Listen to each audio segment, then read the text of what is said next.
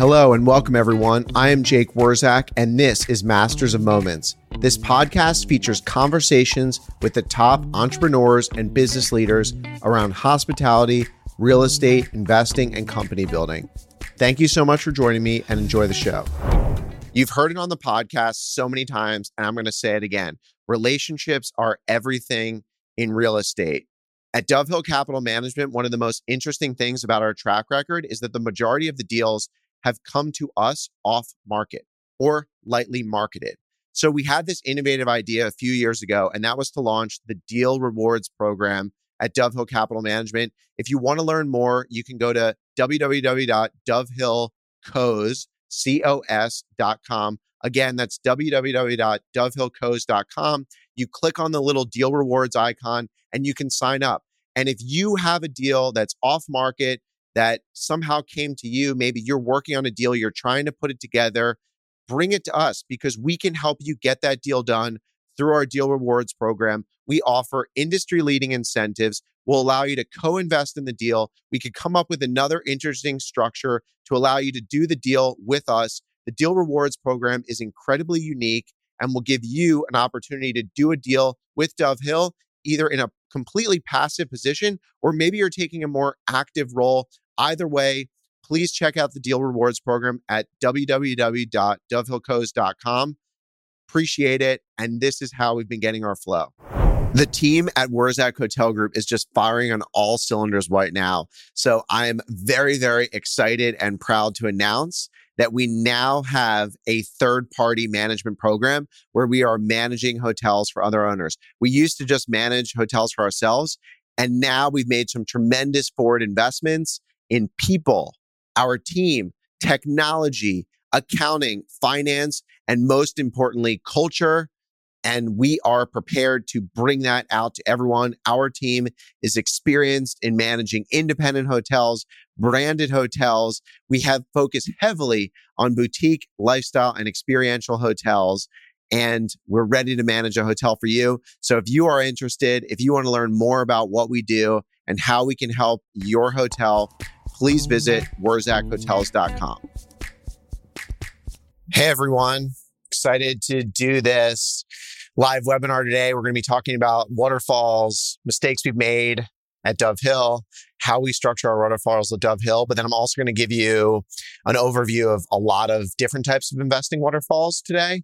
So if you are a GP putting together deals, if you're someone who's thinking about putting together a deal, or if you're an LP who wants to understand the different waterfalls and how they impact returns, then this is going to be something you're going to want to tune into. One of the things that I wanted to highlight to you right from the beginning is that I'm trying to build an amazing hospitality investing community because throughout my career, the biggest impacts and gains that I've had have come through my friends, my mentors, colleagues, different people in the industry. And I think we're all going to be better if we can help each other. So in the chat, I put in a link to the community and you'll get access to the general discussion area where you can, ask questions about a deal.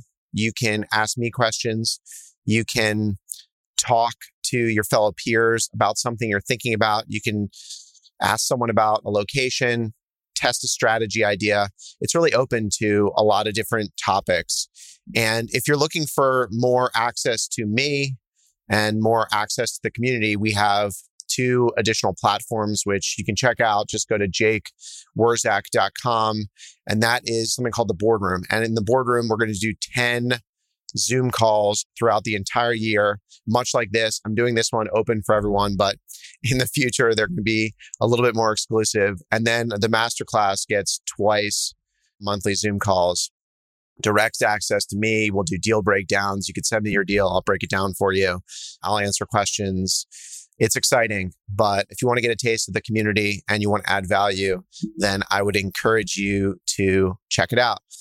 So I don't know where everyone's at. So I want to just talk about what a promoted interest is from the start. We're going to go very basic and then I will amp it up pretty quick.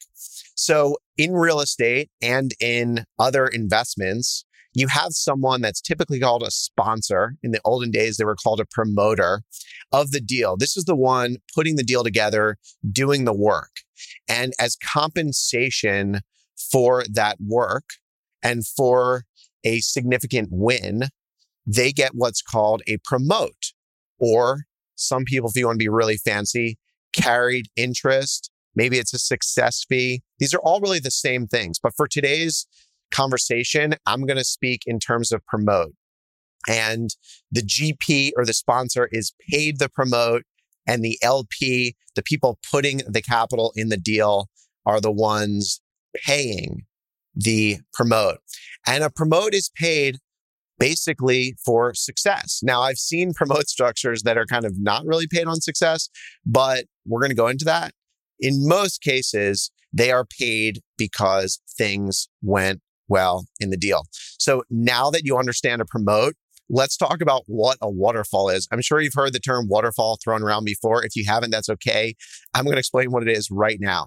A waterfall basically details out how money in an investment, either cash flow or money from a capital event, which would be a sale or refinance, is distributed annually and at a capital event. Why is it called a waterfall?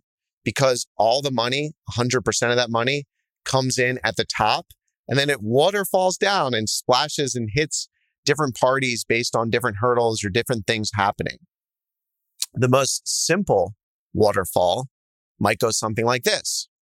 If $100 went into a deal and that deal was successful and the deal was sold for $150, well, a typical waterfall could be the capital gets paid back its $100, and then the $50 of profit is split 75% to the capital, the one putting up the capital, and 25% to the sponsor.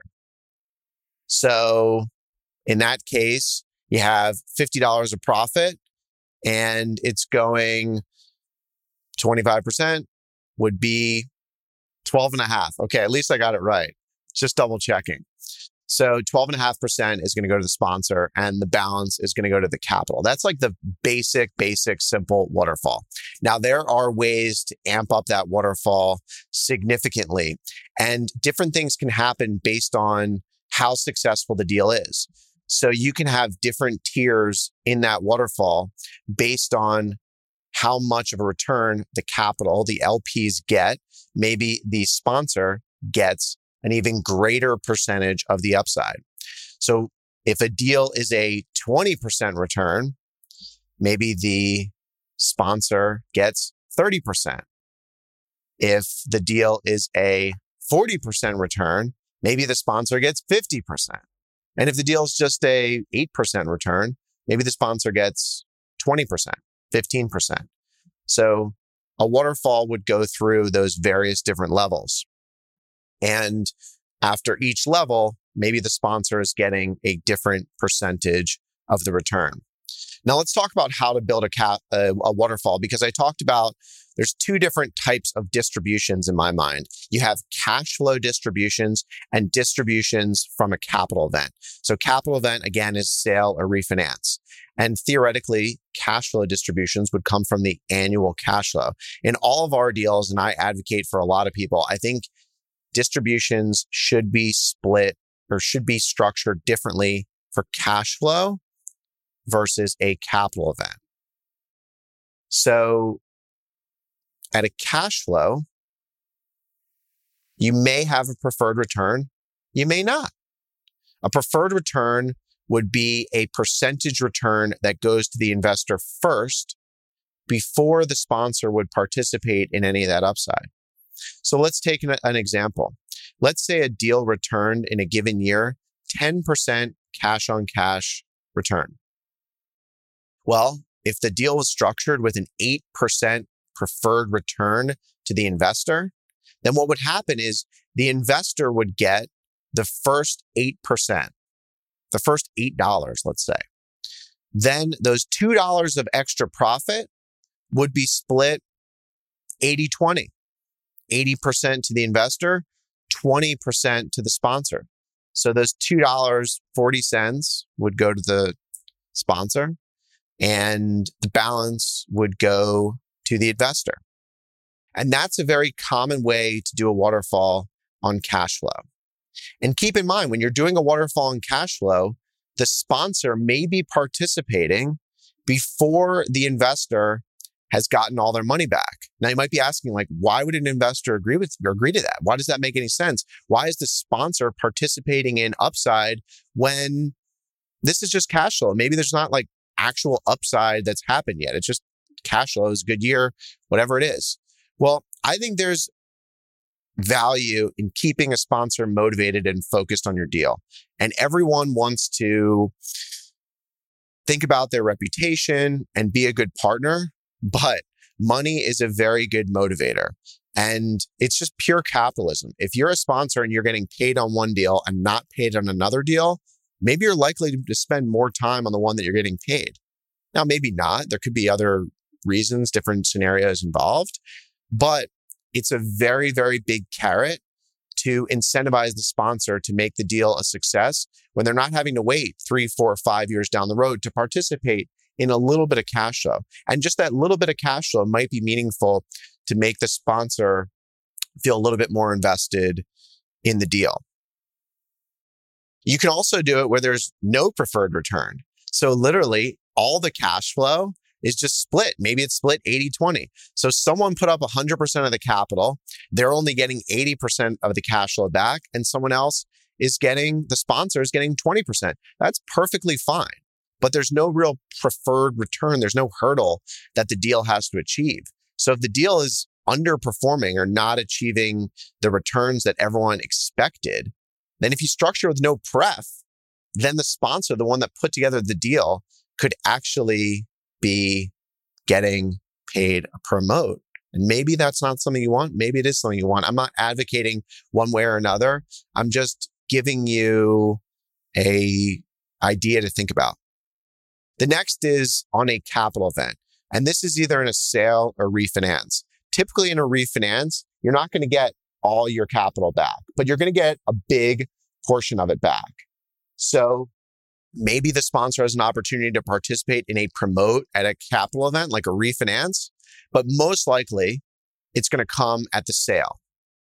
And at the sale, there's, like the cash flow event, different ways to do it. You could do it on an IRR basis. You can do it on a minimum multiple basis. You could do it on a preferred return. You can have multiple tiered splits based on different return levels. Or you could just have no pref, no return. Just once the capital gets its money back, then there's a split. In the old days or back in the day, this would be called like a sweat equity interest. So once the money gets paid back, then the sweat equity kicks in with no return and you're sharing some of the upside.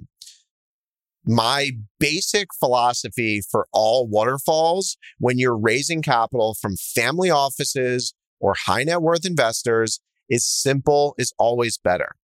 And the philosophy that I have lived by for many years is keep your waterfalls simple, keep them consistent, keep them fair, and structure them in a way that will work for the long term. When I say long term, I mean not only the long term, the term of the investment, but also the term of the relationship.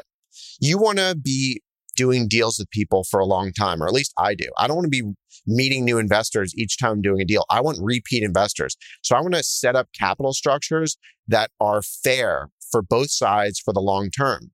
This also means I don't want to get into a deal just because I want to meet a new investor and set up a capital structure where there's really no incentive for me as the sponsor. Because this is my business. Real estate is my business, and I am running an investment management business. I need to have upside. If I don't have upside, then what's the point of doing it? If I don't have profit in it for me, then what's the point of doing it? And a lot of times when you're trying to raise capital, you're going to sacrifice some of your waterfall to get a partner in the deal. But my advice would be just make sure the structure works for the long term. Or if you're giving someone a break on the first one, have the conversation what the second one would look like and ensure that they go there the second time. If they don't go there the second time, they negotiate again, then maybe that's not the right partner for you. But you can cut a special deal for someone in the front end, but make sure on deal number 2, you kind of have the framework laid out for what that's going to be. So let me go through some advanced structures at a capital event. So if it's IRR based, this means the internal rate of return. So what effectively this means, like in the most simplest math terms, is that the investor has to get all of their money back plus some sort of compounded rate of return. For the example here, I'm just going to use 10%. So a 10 IRR means the investor has to get all their money back, including what they've previously received from cash flow. And that return on an annual basis needs to be 10% compounded. Now, it might not all come from cash flow. In fact, maybe a lot of it comes at the back end at the sale. But the totality of that return has to be 10% per year compounded plus your money back. That's like the simplest way to think about IRR. But if you're using Excel, you can probably use Google and dump it in there. There's IRR calculators and you'll find what that is. The other way to think about a preferred return is in a simple basis without compounding. So what a simple preferred return means is that the preferred return doesn't compound. So using the example of 10, if it's a 10% preferred simple return, then on each year, the deal just has to yield, let's say, $10 or a 10% cash on cash yield without compounding. So if it was 10% on a $100 investment, it would be $10 year 1, $10 year 2, $10 year 3, $10 year 4, $10 year 5. That's just a simple return. There's no compounding component to that. The other thing that I think is important is whether the return is cumulative or non-cumulative. Cumulative means that you add up the years. And if it's a 10% return, you need to hit 10% each year. Some years might be higher. One year might be 12. The other year might be 8. But on the cumulative, it adds up to 10% a year. Non-cumulative is each year stands on its own. And we'll talk about some of the advanced strategies and different structures you can use there in a moment. Back to what happens at a capital event. What also could happen at a capital event is a multiple tiered structure where you're going down the waterfall and the splits increase to the favor of the sponsor based on an increase in the return. So for example, maybe what happens is first, all the capital gets paid back. Then all the profit is treated as follows. A 0% to 10% IRR goes 80% to the investor and 20% to the sponsor. From 10% to 14%, maybe it goes 70% to the investor and 30% to the sponsor. Maybe from 14% to 18%, it goes 65% to the investor and 35% to the sponsor. And then maybe above, where am I at, 18%, maybe it goes 50-50. Or it might even now flip, where this is such a great deal, the sponsor is getting 60% and the investor is getting 14% of all the residual left over after an 18% return, whether that's IRR, simple return, all these are negotiable points. So this is where I want to get into some of the nuances. We talked about cumulative and non-cumulative. Let's talk about compounding and non-compounding again. This is also referred to as simple and compounding.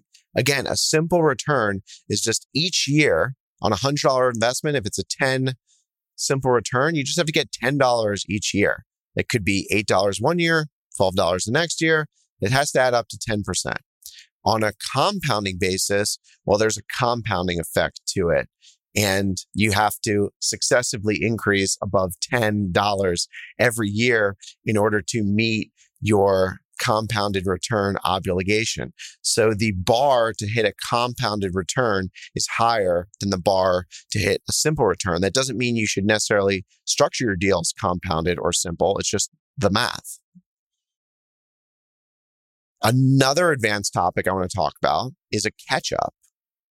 And I think as a catch-up is a great feature for both an LP and a GP in a deal because it creates a tremendous amount of alignment. So in a catch-up, what happens at a capital event, let's just say, is the capital gets all their money back, let's just say 100%, and maybe there's a preferred return of 8%. So if it's a $100 investment, the next $8 goes to the investor. Let's just say there was only $10 of profit in this deal. So you invested $100, you get back $110, and you're in it for 1 year. There's an 8% preferred return. Well, what happens is the $100 gets paid back to the investor. The 8% is paid to the investor as the preferred return. But then that $2, what happens with that? Let's just say above an 8%, the split is 80% to the investor and 20% to the sponsor. If you don't have a catch-up, that $2 is split 40 cents to the sponsor and $1.60 to the investor. Now, let's just say there is a catch-up. And the idea of a catch-up is that it puts the sponsor, it equalizes the distributions as if the sponsor was getting a promote or a piece of the interest from $0 of profit. Okay. So let me try and explain that because that might not be that intuitive. So in the same deal where the investor got the 8% and now we're figuring out what to do with the excess $2, you look at it, you look at the sponsor, what the sponsor gets, because he gets the next dollar if there's a catch up, based upon getting 20% of $8. So in this instance, the sponsor would get 20% from $0 to $8. So the sponsor now is getting the next $1.60 and the investor is getting 40 cents. Okay. So let's slow down. I know this is a lot of numbers. The investor makes a $100 investment. We're in the deal for 1 year. There's $10 of profit and the preferred return was $8. Let's look at it both ways now, with a catch-up, without a catch-up. Without a catch-up, after the investor gets the $8 preferred return, there's an 80-20 split, 80% in favor of the investor, 20% in favor of the sponsor. So the sponsor is going to get 40 cents and the investor is going to get $1.60. And that's how it's going to be. And then there's no more money left and that's just it. Now let's just say there's a full catch-up. A full catch-up means once the investor gets that preferred return, the sponsor gets 100% of the money until the sponsor has received 20% of the distribution so far. So the distribution so far was that $8 preferred return. So again, there's $2 left. So now the sponsor is going to receive 20% of that $8 first before the investor gets anything after that $8 return. So the sponsor is getting that $1.60. So he's basically treated as if he participated from $0. So he got the $1.60 and now there's only 40 cents left. So the investor gets the 40 cents. That is a full catch-up. And I think full catch-ups are great because it creates a tremendous amount of incentive and alignment because it gives the investor a preferred return, but then it says, hey, for all the sponsor's hard work, you get the preferred return, but now let him catch up as if he would have been able to participate in the split from $0 because he made this deal a big success. Now, the deal returned 10% in a year. Maybe that's good, maybe that's bad. But imagine extrapolating that out over multiple years and you could see what happens in a catch-up.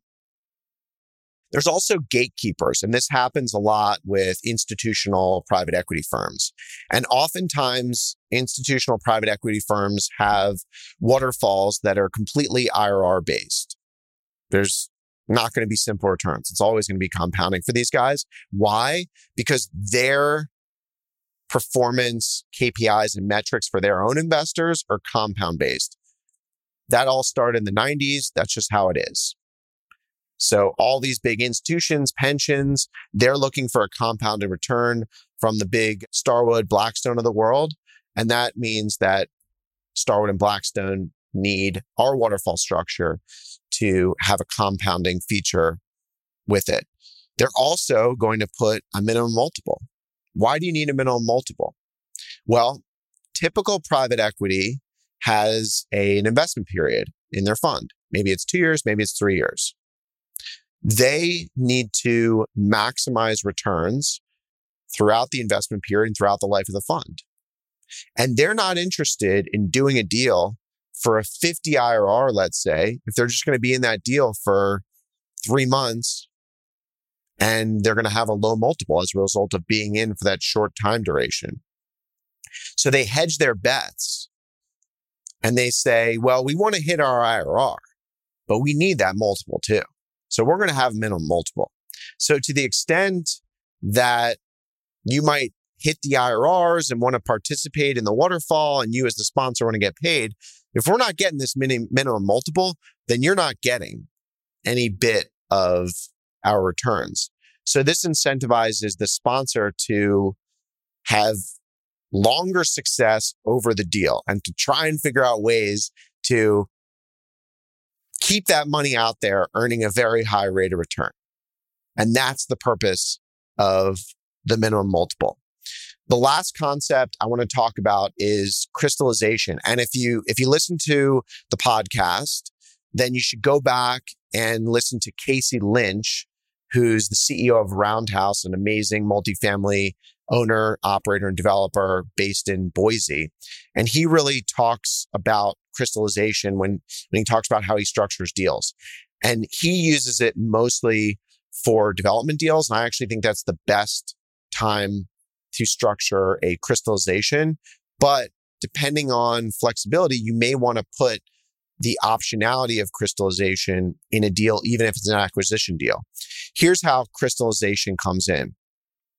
It basically says, hey, we don't want to sell the asset, but we want to hold it for long term and we want you to be aligned, and we know you are the sponsor, you're a merchant builder, you want to flip in and out of deals, but that's not really what we want. So why don't we create a structure where you can get ownership, but we're not forced to sell the asset? And that's really the purpose of crystallization. So let's say you develop a deal. A lot of developers, they develop something, then they sell it. Well, let's just say your partner doesn't want to sell. They want to own it for the long term. Crystallization is perfect for that. So you develop the deal, you stabilize the asset, and then you have a couple appraisals done. And then you say, okay, well, we don't want to sell it right now. We think it's a great market. It's a great asset. We want to hold it long term. But we've created a tremendous amount of value in the asset. So we're going to crystallize the deal. And you as the sponsor said, okay, I'm interested in doing that. That's what our agreement allows for. Let's do it. So the way you do it is you look at your valuations and the appraisals and you run your waterfall. It could have been a variety of waterfalls that we just talked about.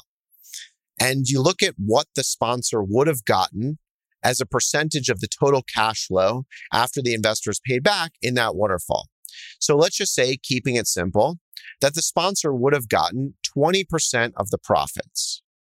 Well, instead of selling the deal, you can just reallocate the capital accounts in the deal and give the sponsor 20% of the deal. And that's what crystallization is. It's looking at a point in time and basically locking in the promoted interest and fixing that for perpetuity until the end of time, until when you sell the asset. And this is a great structure for people who want to hold an asset long term and sponsors who want to also earn a significant income, building and doing deals. And I think it's a very important thing to feature, to build in the beginning, because it's going to be very hard to negotiate at the end of the day, even if your investor wants to stay in the deal. It's best to do it at the beginning, and you should do it even if you're thinking about selling early, because a lot of things can happen in an investment. And the more flexibility and the more things that are thought about in advance, I think avoids conflict in the future and just makes everyone feel good.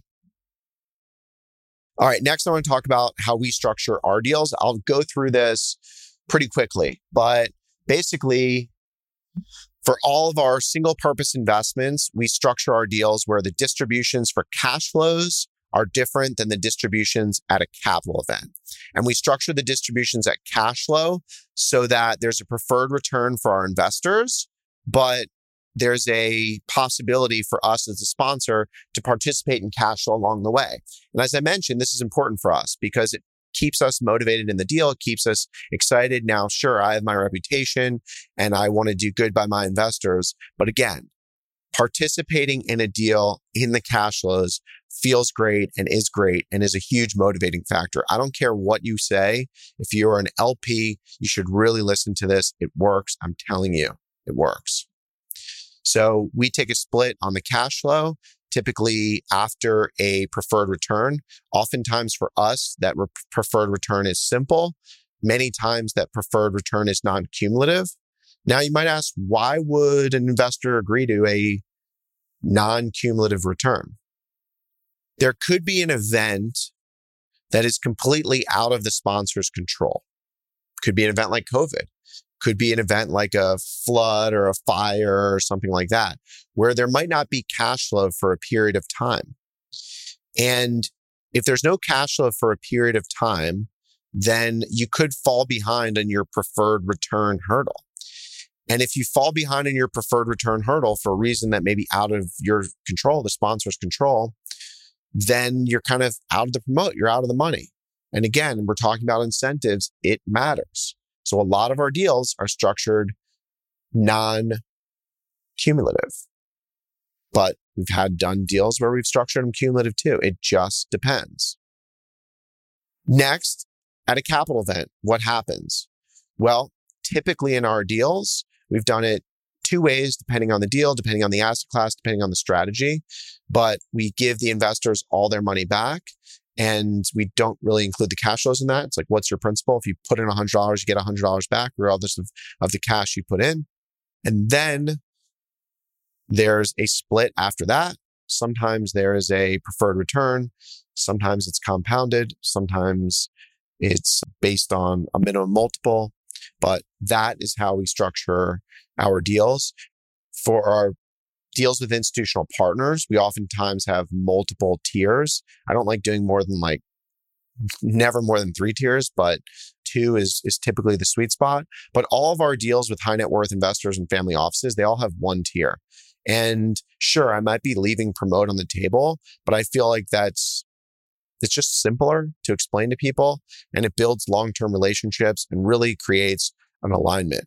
And I'm looking at hitting doubles, triples throughout my career and having a very long career, as opposed to hitting a quadruple, doing nothing or losing money for a few years, then maybe 10 years later hitting another, grand slam. It's just not how I want to do it. I want to have consistent cash flows, consistent returns, and build great quality real estate in great markets for the long term. And when we acquire things, we want to pay a reasonable price for those assets. And I think the waterfall structure needs to align with what the goals and objectives are of the investment. So that might mean you have a minimum multiple. It might mean you don't have a minimum multiple. It might mean you based off IRR. I actually think if you're a long-term holder, IRRs are not the best way to incentivize sponsors. And minimum multiples might be the best way to incentivize sponsors, or simple returns, frankly. A lot of the family offices that we speak with don't always think in terms of compounded IRRs. They think very differently. That's a very private equity institutional model. Nothing wrong with it, but it's important to structure your deals for the people that are going to be in your deals. Let's talk about some of the mistakes that we've made. I think we've made mistakes making deals overly complicated and having multiple tiers in a waterfall when we probably didn't need to do that. Now, my first deal, we had multiple tiers. It was tremendously successful, and it was very profitable for me as the sponsor and for the investors. But I think it was a little complicated, and having to explain that to investors when you're raising capital, it's just like a lot of talking that you have to do. If you have like super sophisticated investors, sure, they're going to understand it.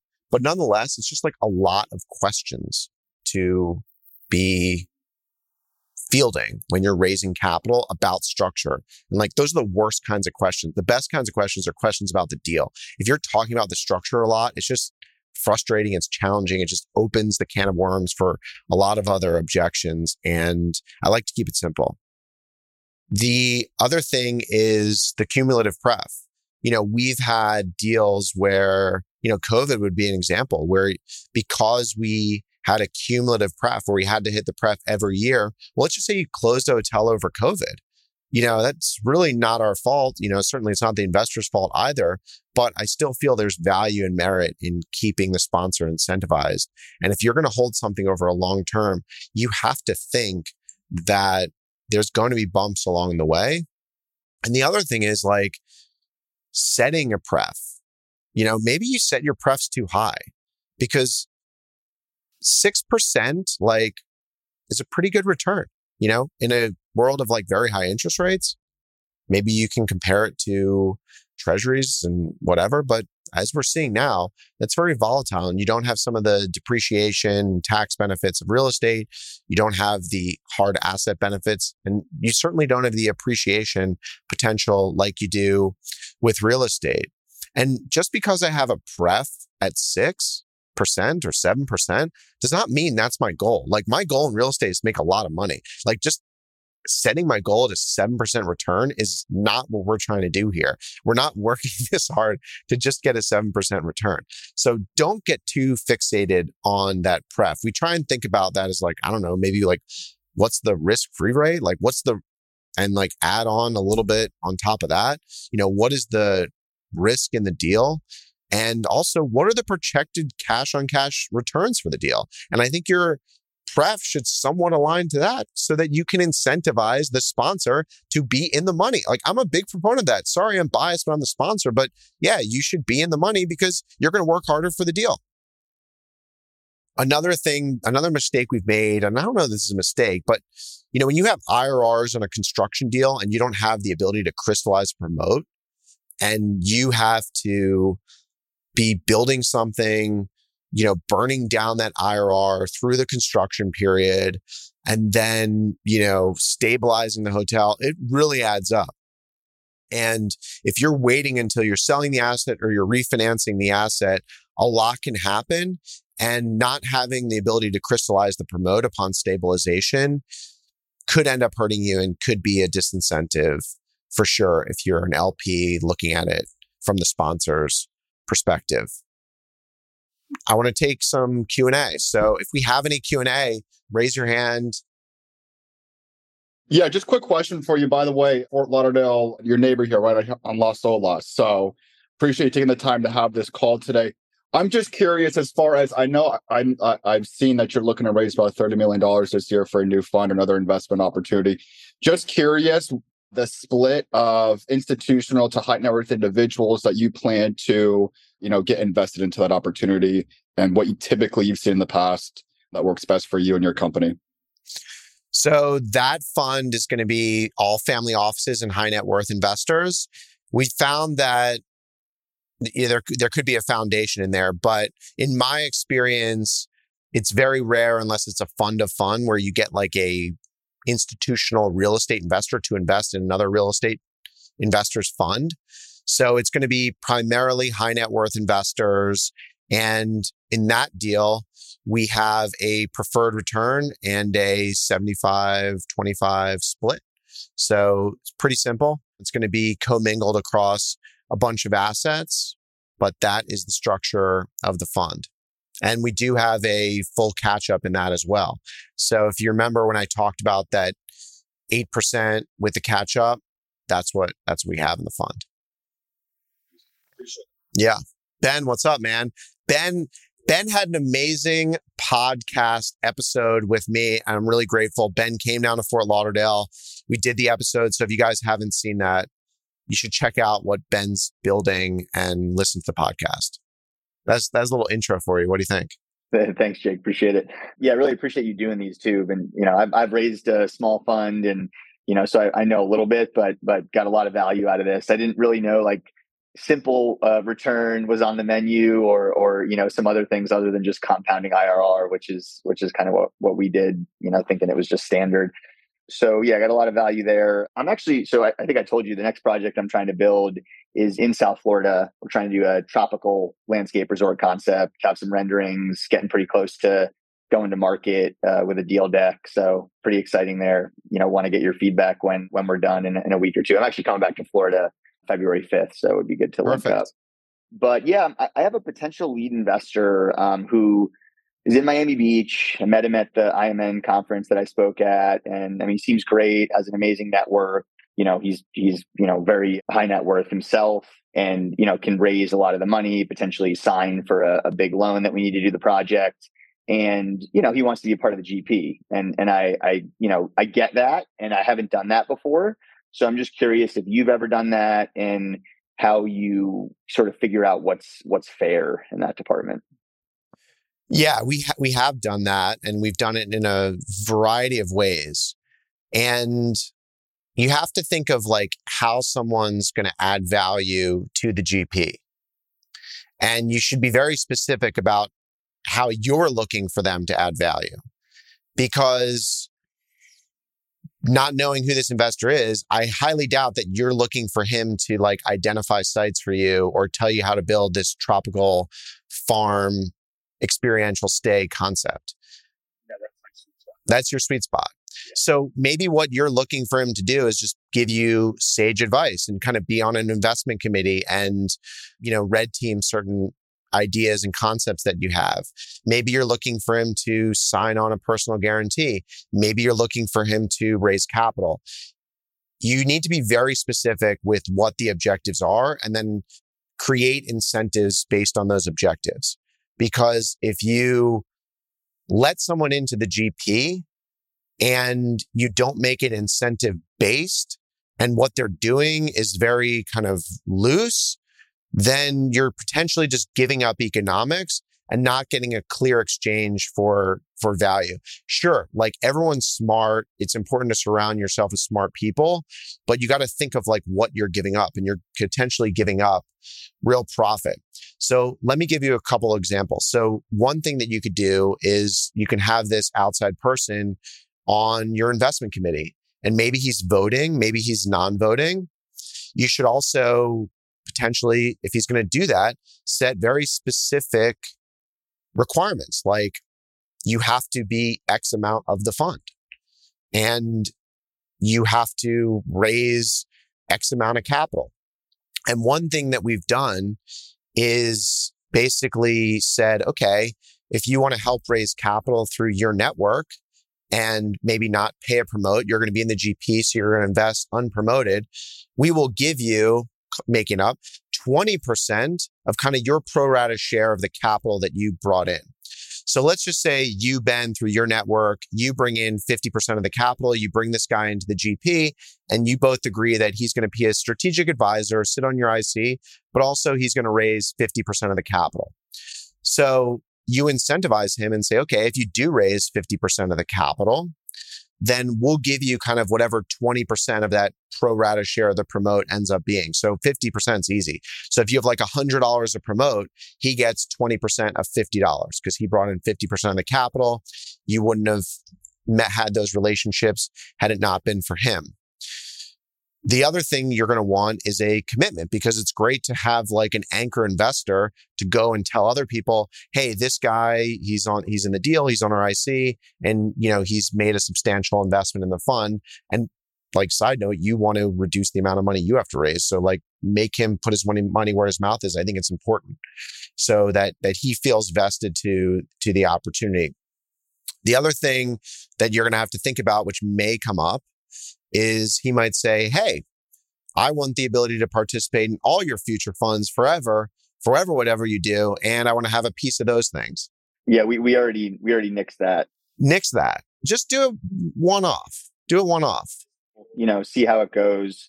And it's certainly going to be tied. We're going to have benchmarks around like capital raising and, debt raising as well.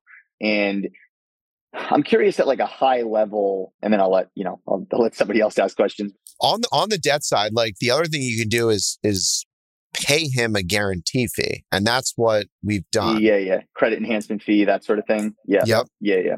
Yeah. And we've talked about that loosely too. So when we think about the GP, like, is there any sort of rough breakdown you think about that's like the, let's say, equity and debt raising piece of it versus like the execution piece of it? Is it kind of like 50-50? Is it 60-40? Like, in terms of the effort and value within the GP in terms of, raising capital versus, executing on it? I think, I think raising capital is typically harder, in my opinion, than raising debt. So right now we're in a very challenging debt environment. So there's certainly something to be said there. But the other thing you have to think about is how will he add value in raising debt? So I'll tell you in hospitality, as you know this, banks are only going to go with an experienced hospitality vendor, and particularly in a opportunity or in a time like this. So if this guy is like a tech mogul, then like the banks aren't really going to care that he's on your balance sheet or that he's in the deal, because he's not bringing any value or risk mitigation from a hospitality standpoint. If this is the former CEO of Hilton, then they're going to think about that very differently. So you should think about that specifically as well. Yeah, my question was just around, we're sort of quarterbacking at the moment, and our natural instinct is to have a property co and an operations co. And I was just wondering if you might typically see a different waterfall structure between the propco and opco. Off the top of my head, I feel like the opco would be more risky, so maybe have a slightly higher return than maybe the propco. Interesting. So we tend to structure our deals with an opco and a propco, but it's more for accounting and legal organization and separating the real estate from the operating business. Like, it's more of a structuring reason, not for a returns reason or a waterfall reason. However, if you do a deal with like a REIT, they basically set up their deals because they need to be separated from the operating business as a lease. So, and even there's a REIT called Vici that basically, owns the real estate of a lot of hotels in Vegas and then leases it back to the operators. So it depends what your overall strategy is, but typically despite there being an opco and a propco, the opco basically distributes all of its available cash to the propco, quarterly or monthly. That's how we run it. And there's no distinction. And our promote for being the one, we're vertically integrated. So we're operating the hotel, running the real estate. Our promote is based on the entire performance of the deal. In addition, though, we get a management fee. And sometimes we get an incentive management fee. So maybe that's where you're going. And I think it's all negotiable. Incentive management fees are very common in hospitality. And it's basically, you can structure them in a variety of different ways, but it's, that the manager gets a certain amount of the net income over a certain amount. So there's like a hurdle. So maybe, I don't know, over $2 million, the manager gets 10% or something like that. Or if the manager beats budget by 30%, he gets 20% of the excess, like something like that. The objection you're going to get from investors is like, well, your company is the operating company and they're the investment company. So the biggest way to overcome that objection is to have like a big management company and a big investment company. Be like, yeah, but we're like a real management company and we have to charge fees and structures like everyone else does. And we can't just run it through the whole machine. So it depends what your objectives are. If you're focused on real estate investment, then, you're going to want to just have it flow to the propco. But if you're like, I don't know, WeWork or something, and you're more focused on the operating business and less on the real estate, then maybe it makes sense to have a structure at the opco. Or the other thing to think about would be like, if you added no value on the real estate. For example, if someone came to you, Freddie, and was like, hey, we have this great hotel and it's ready to go. We just need you to come in and operate it and take your concept and put it here. Well, then you really don't have that much involvement in the real estate to start. So maybe you're getting more of an incentive on the operating business. And then if this thing becomes successful, maybe you have a residual incentive in the real estate. But because you came in after this thing was already built and developed, you have no involvement, whether they overpaid or, they did a terrible deal. Your focus is more on the operating side. So I think you'd have to look at that as well. Awesome. Zach. Hey, Jake, how you doing? Nice to meet you. I'm fairly new to the group here from Equinox Hospitality. We're a small family hotel company, totally different than the gyms, Equinox, but we own 6 assets in Dallas, and we just bought one last year north of San Francisco, which we're going to convert to a Tribute property within the Marriott brand. But 4 Points by Sheridan. I know that deal. It's near the water, right? Or can't you see the water? Or no, it's near the Highway 101, but it's in Marin County, north of San Francisco. Oh, yeah. Got it. 235 rooms. Awesome. Yeah.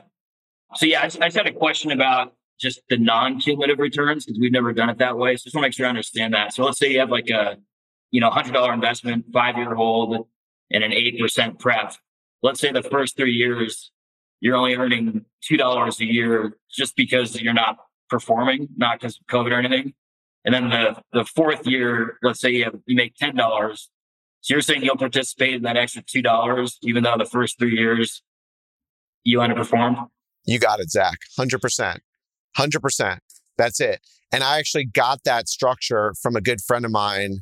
I don't know. I guess it can't be a secret. I don't want to drop his structure, but they own 50 hotels in California.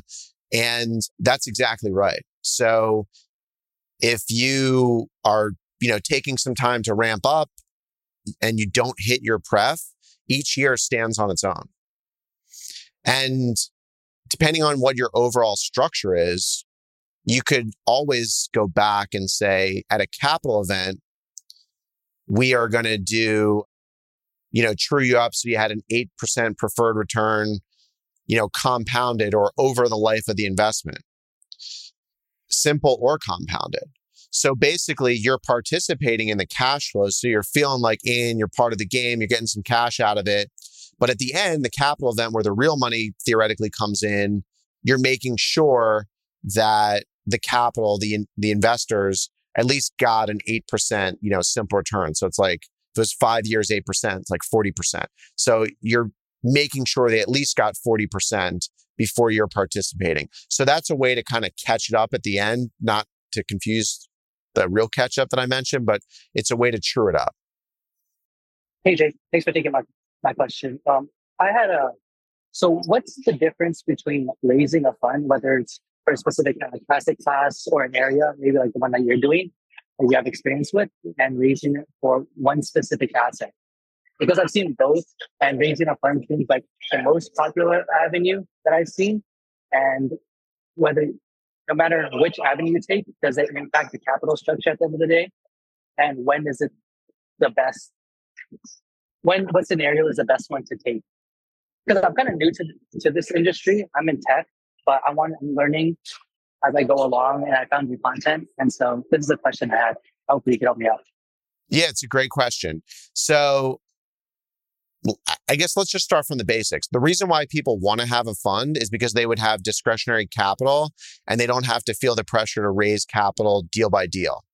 And typically, in exchange for having discretionary capital, you give up deal economics. So you give up potentially earning a higher promote. The other thing about a fund is typically your promote or carried interest is spread throughout a pool of investments. The reasons why investors may like a fund is because they have diversity. If they like the sponsor, they don't have to worry about picking and choosing deals. They kind of get a diverse pool.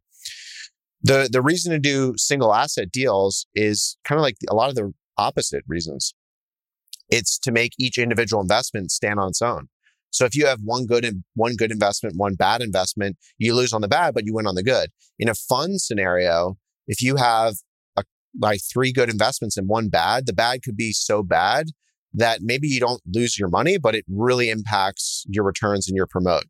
So that's one reason to do a single fund. The other reason is because you can't raise a discretionary fund and you need to raise capital because you're starting out, or that's just your preference on a deal by deal basis where you show investors the deal. When I first founded Dove Hill, I tried to raise a $30 million fund and basically had no track record, and I fell flat on my face, and everyone was like, "Hey, we like you, but you show us a deal and then maybe we'll invest, but we're not just going to invest blindly into the fund."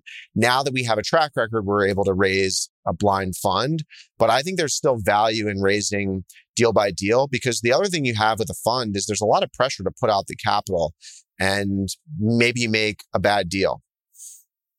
But the terms that you're going to get on a single asset fund are always going to be better than on a discretionary fund. So if you have the ability to raise capital quickly, there's nothing wrong with a single asset fund. You can also run into allocation issues. Just throwing this out there as somebody that's raised a small fund. If you want to start doing bigger deals, usually funds come with, in your docs, you're going to have some sort of maximum percentage that any one investment can be. And, if you start leveling up and doing bigger deals, you can hit that quicker than you think. 100%. And then you get into a situation where you're raising single deals anyways. So what we did with our fund, our first fund, it was only $15 million, our first discretionary fund. And we ended up doing sidecar investments along the way, which I'm also a big advocate of, because it allows you to, blend the waterfall structures in the same deal. So for example, you have a pool of discretionary capital. Maybe you have a less aggressive waterfall structure in a blended fund where you have discretion, but then you invest alongside a single asset fund that you also raise, which you have a better structure. Now you could say, well, there's a conflict of interest there. The way we get around that is we allow everyone in the fund to co-invest in any sidecar that we do at the same terms. So that usually avoids the objections. But in the reality, there's going to be natural gatekeepers like what Ben brought up, because, in our fund, for example, I think it's 35 or 40%. We can't put more than 40% of the fund in one deal. And maybe you can do it to take down the deal and then you have to syndicate it out later, but you can't, just leave permanently like 40% of the fund in one deal, because that takes away the point of having the fund from the investor's mindset, because they thought they were going to get some diversification. Got it. It seems like most actors in the transaction are most aligned with a single asset raising, where I see it. Okay.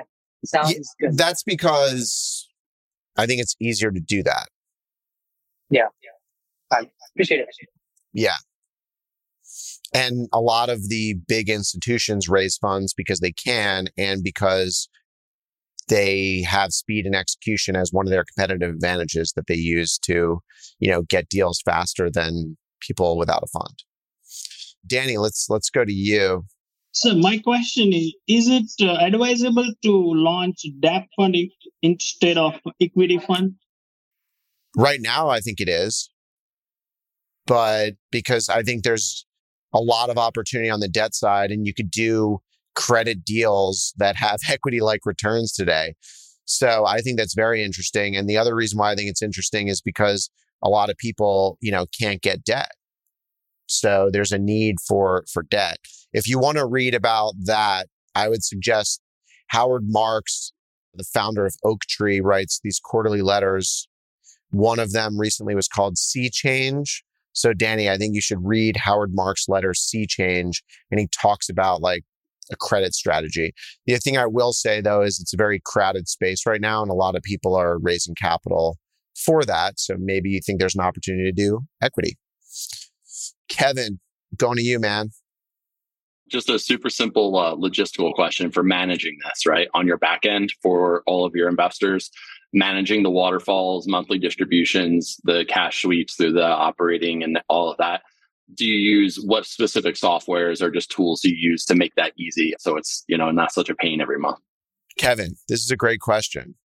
And this is a mistake that I should have identified, but it didn't really exist when I started Dove Hill. So when I started Dove Hill, we used to use Excel for managing distributions and waterfalls. Like we would do them in an accounting software, but we would kind of calculate them and compute them in Excel.